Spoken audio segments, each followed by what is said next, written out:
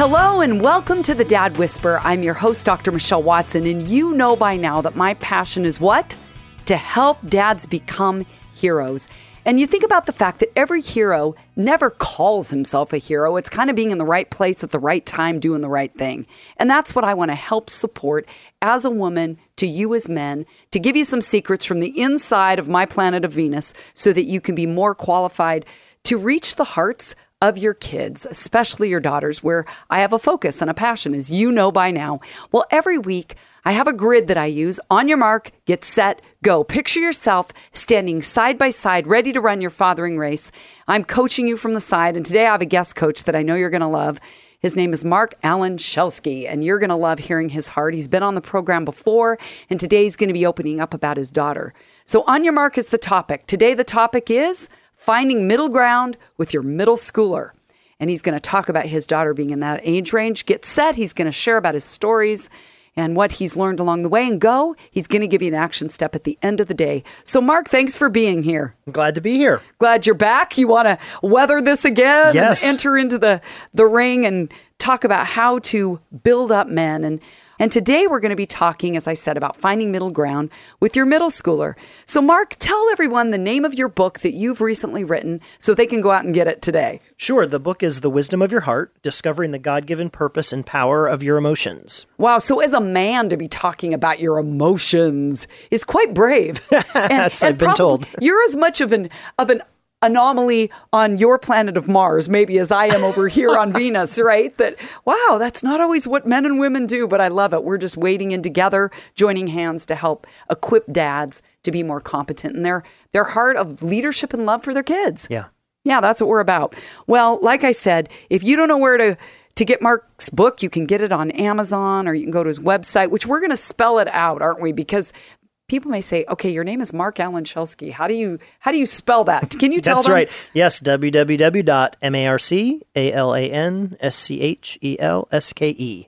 Awesome. Okay, well, let's get into this. You have a daughter who's 11 years old and in 6th grade. And this whole entrance into middle school is not for the faint of heart. That's At least true. A lot of men have gone, oh boy, that little girl that I put on my knee, and it was so easy back then. This is getting a little bit gnarly, and I don't have a playbook. Right? She's not my little girl anymore. Yes. And many dads have told me that they've grieved that lack of being needed or wanted or even celebrated as their daughters have gotten older. It's just different. And so today what I'm looking forward to is you're going to be talking about how you've been able to not only, as you've said before, gone to your emotional center, but you're going to be talking about how that has impacted the fathering of a daughter.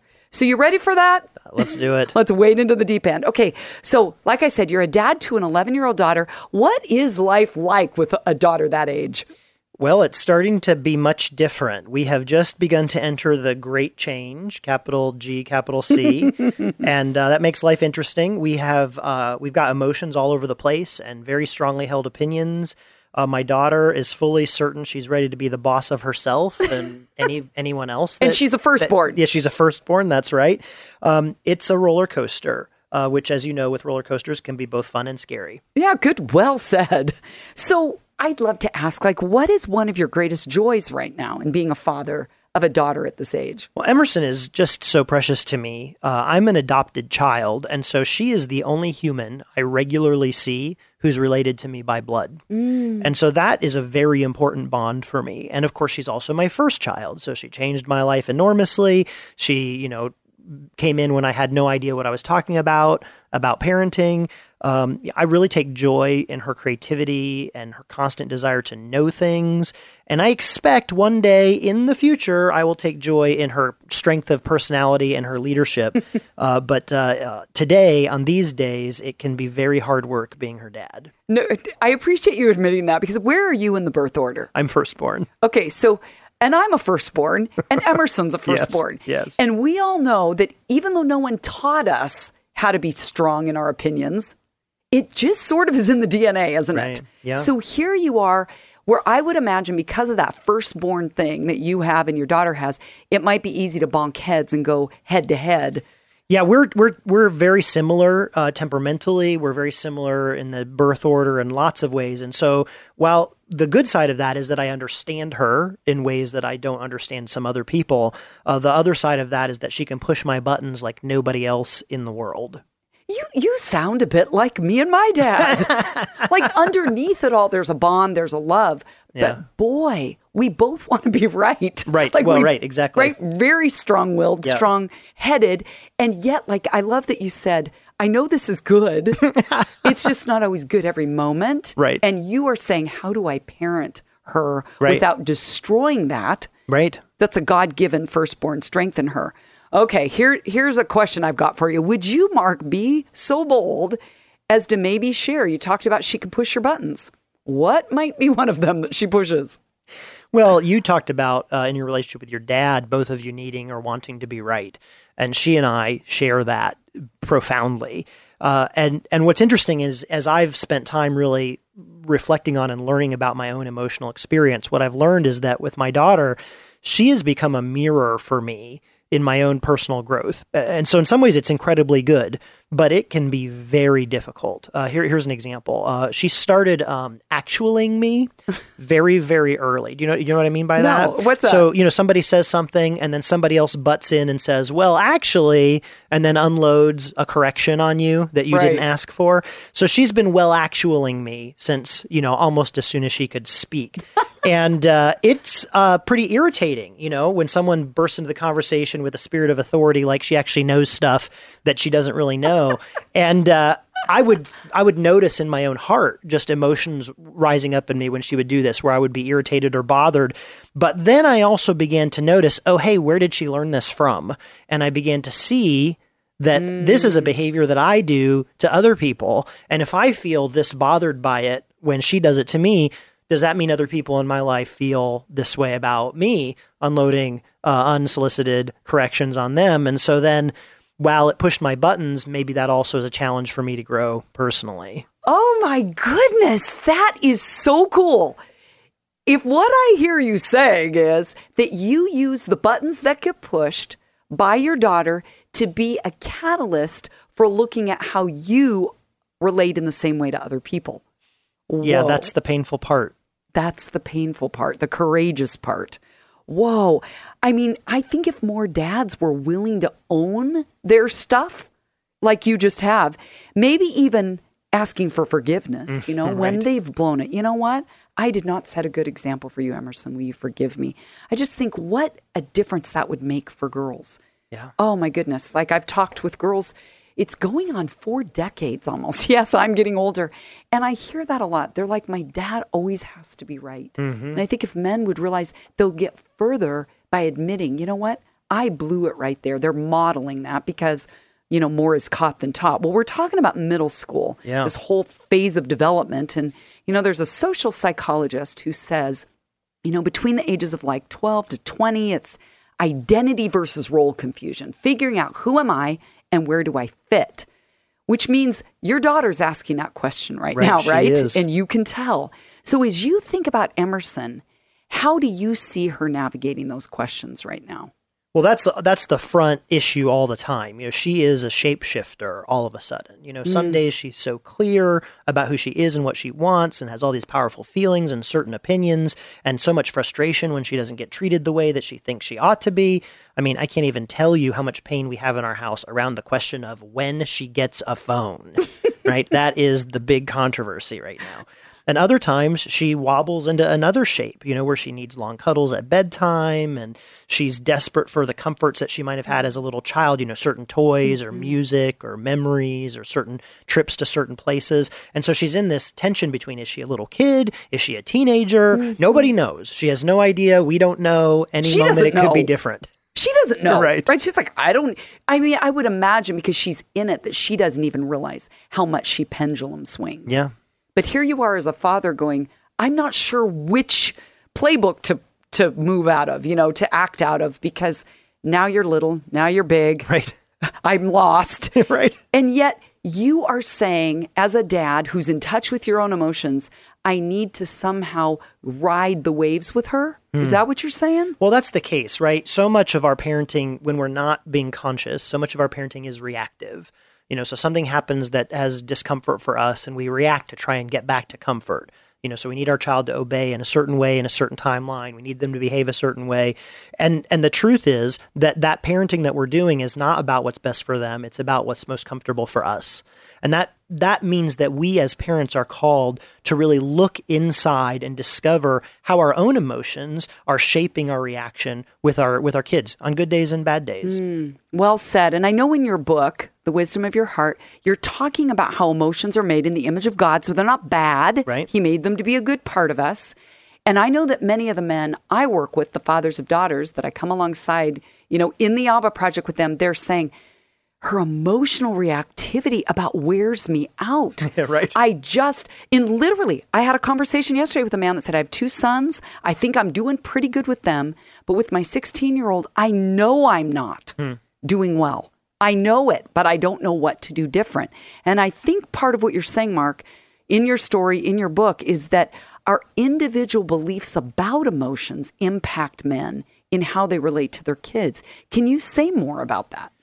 Well, The Wisdom of Your Heart's not a parenting book, but as I've lived with the material and the journey of emotional recovery that I talk about in the book, I've been paying attention to my emotions, and I've discovered that whether I like it or not, my emotions are central to how I parent on the days that I do a good job and on the days that I do a bad job.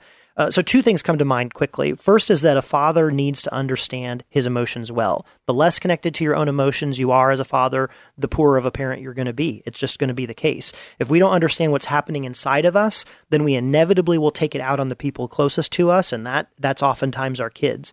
So I can be reactive and I can be angry with my daughter when in reality, my emotion has nothing to do with her. Perhaps I'm struggling with a conversation that went badly earlier in the day, or I'm feeling anxiety about some upcoming work deadline and I'm questioning my performance, or my daughter can just pop in at the wrong moment. And if I'm not careful, my need to be comfortable will overrule my need to do what's best for her, and I'll take my feelings out on her. And if we're not paying attention to what's going on inside of us, we won't even realize that we're doing this. That's good. And the second thing is that we have to get comfortable with emotions being neither good nor bad.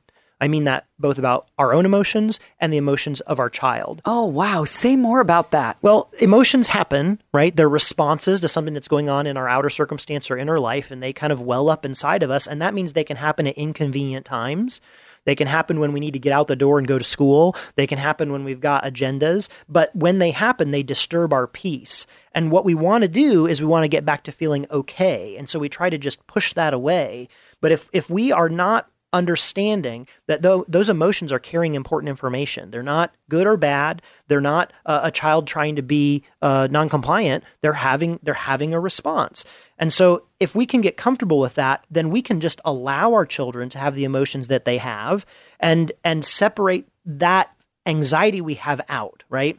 One of the parenting tools that I grew up with and that I learned was kind of separating my child out when they were not behaving or having the attitude that I wanted, So go to your room until you can come back and be happy, right? Yeah. But I'm teaching my kids when I do that your emotions aren't welcome here. Yeah. Right? Well, that's terrible. That's a terrible message to teach them, right? And so to be able to say, it's okay that you're sad, it's okay that you're feeling angry right now. It's all right. Like that is a new thing for me, to be comfortable when my daughter's angry with me, to not feel like I have to fix it or change it, but to go, I get that you're angry with me about this. I'm sorry that you feel that way. When I'm available to talk, when you want to talk, I don't have to be feeling discomfort or frustration. I don't have to manage her emotions for her. That's not my job. There you go. Oh, I so appreciate you saying that, because the fact that I was raised in the 60s, 70s, it was that message. Go to your room until you can come out with a smile on your face kind of message. Right. And I didn't know what to do with my emotions inside my bedroom, that I still didn't know how to process them. And I think maybe even taking it a step further, like you said, talking about God creating emotions, is then I projected that on God as a father and thought, he's not okay. I need to go away, get my emotions under control to come back to him. Right. And then that was obviously really poor theology, Right. And then it just perpetuates into adulthood and we don't know what to do with them. So Mark, now I want to go back to what you said about it not being your job to fix or manage Emerson's emotions. That is really a powerful concept. Say more about that if you could.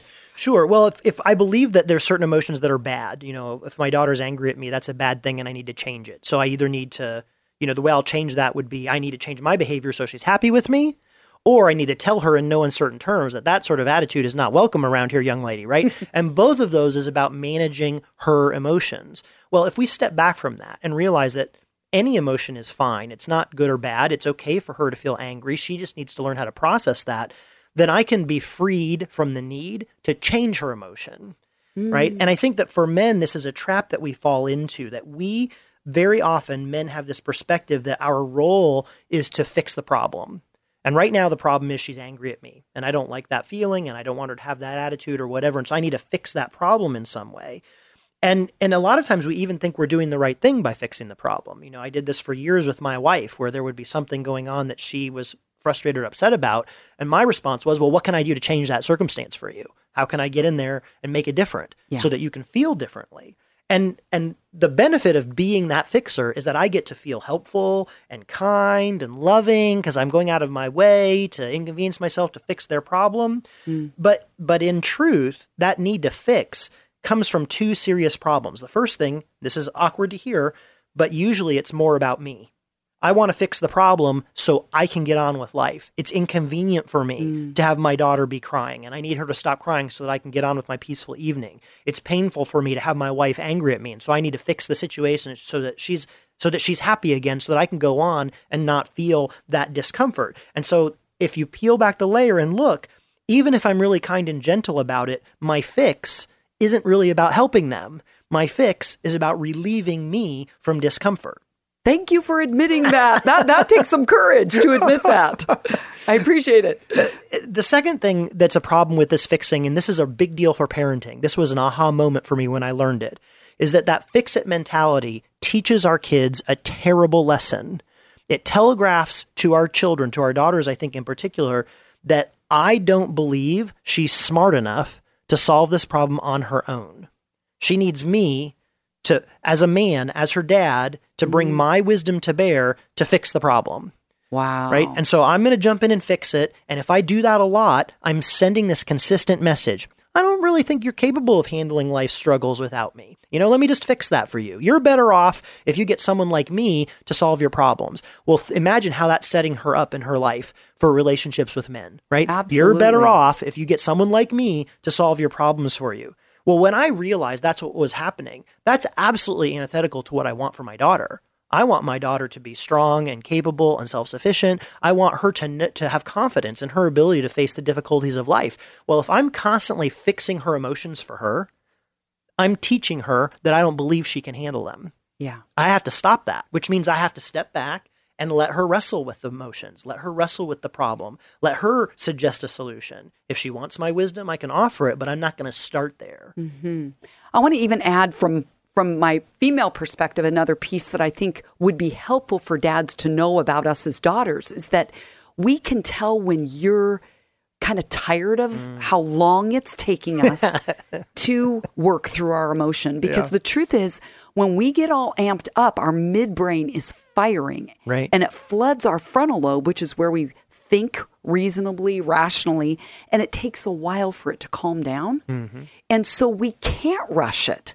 It's going to take some time. And if we know that you're angry with us or disappointed that we're not getting where you want us to be fast enough, I think it creates more division within ourselves as daughters of how do I, in a strong and capable way, honor what I'm feeling. Then I'm going to realize this isn't who I want to be. And then maybe even come and say, I'm really sorry. But dads, let it take time. That's a huge deal. I think we underestimate how powerful the motive is for our children to please us. Mm-hmm. And if they learn that what pleases us is a peaceful, sensible, calm attitude, then they're learning to deny and disconnect from their emotions. And that's going to be very destructive for them in their life. Yeah, well said. Well, you've talked a lot about your healing journey, even on our other programs. And you're talking about how that's impacted how you parent, right? Your son and your daughter. But what did you learn, Marc, about yourself through that excruciating process of facing your pain in order to heal?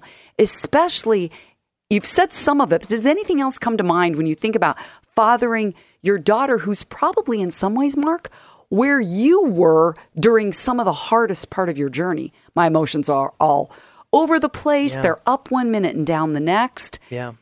How does your journey impact fathering her? Well, I am by no means a parenting expert. I struggle all the time, particularly with my daughter. But I think one of the things that has impacted me the most is beginning to think about the memories I want my daughter to have when she's 20 or 30 and she's looking back on her dad and what she remembers. And I know that I don't want her to look back and remember her dad as someone who was always judging her performance or measuring her productivity or policing the tone of her voice or actualing her when she has opinions. I don't want that to be her memory of me. Well, the only way that that is going to change is if I change my behavior towards her now, right? If I begin to do things differently. And so I have to remind myself constantly that her emotions are okay. It's all right for her to feel the way that she does. I have to remind myself to listen. I have to remind myself to correct her less. I have to remind myself to sit and be with her. You know, we had a situation just this week where she had something at school she didn't want to face, she didn't want to deal with. And so we're on the clock needing to leave to get to school on time. And she's sitting in her closet in her pajamas declaring that she's not going to go to school, right? And it was my wife's sensitivity to slow the process down that morning and basically say, you know what, it's less important that we're on time for school, and it's more important that she has a space to process this through with us. Well, that wasn't where I was at. I was like, we got to get to school. Come on. You have 3 minutes to solve this problem, lady. Get your clothes on, you know? And so here I am having to stop again and go, okay, listen to her. Stop and listen to her. Her emotion isn't the problem. She needs to learn how to deal with this. She's not going to do that on her own. Yeah, and you paced with her. Her. I didn't do a good job of that, but that's what I want to do. And I love the fact that you're even celebrating that you paced with your wife's pacing of your daughter. She led in that for sure. She led, and you didn't pull the trump card of, I'm the dad, because you can get louder. You can get more forceful. It's my way or the highway. And I would say pretty much it's 100% of the time going to be a bomb when you go that route. Oh, that's so painful to hear. Because so much more is opened up relationally when it's softer and gentler and slower, right? Yeah. And pacing with her. So what a powerful story. I appreciate you even being honest about, okay, I didn't do so well this week. Well, okay, I got one more question for you. As you know, every time I love to end with a go step, right? So today, the title has been Finding Middle Ground with Your Middle Schooler. My guest, Marc Schelske, has shared lots of stories and lots of things he's learned about himself that have transferred to how he fathers a daughter who's now in this middle school phase of life where he's like, oh, this is different than it used to be. What would a go step be if you wanted to encourage other dads to connect with their daughters in this phase of their development? Well, I think the most important thing we can do is something that we do in a lot of places in life. I think men are very willing to learn from experts. I think we pay money online for online courses to learn how to better be leaders.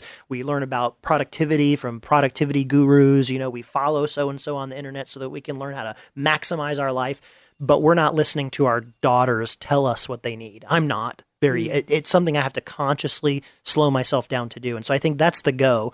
My daughter will tell me what I need from her. She's already doing it, maybe not necessarily with her words. That lesson came to me from reading your book, Dad, Here's What I Really Need from you. And that was the most significant thing I walked away with, that I need to set aside my agenda and hear her through her actions, hear her through her emotions, hear her through her behavior and her words.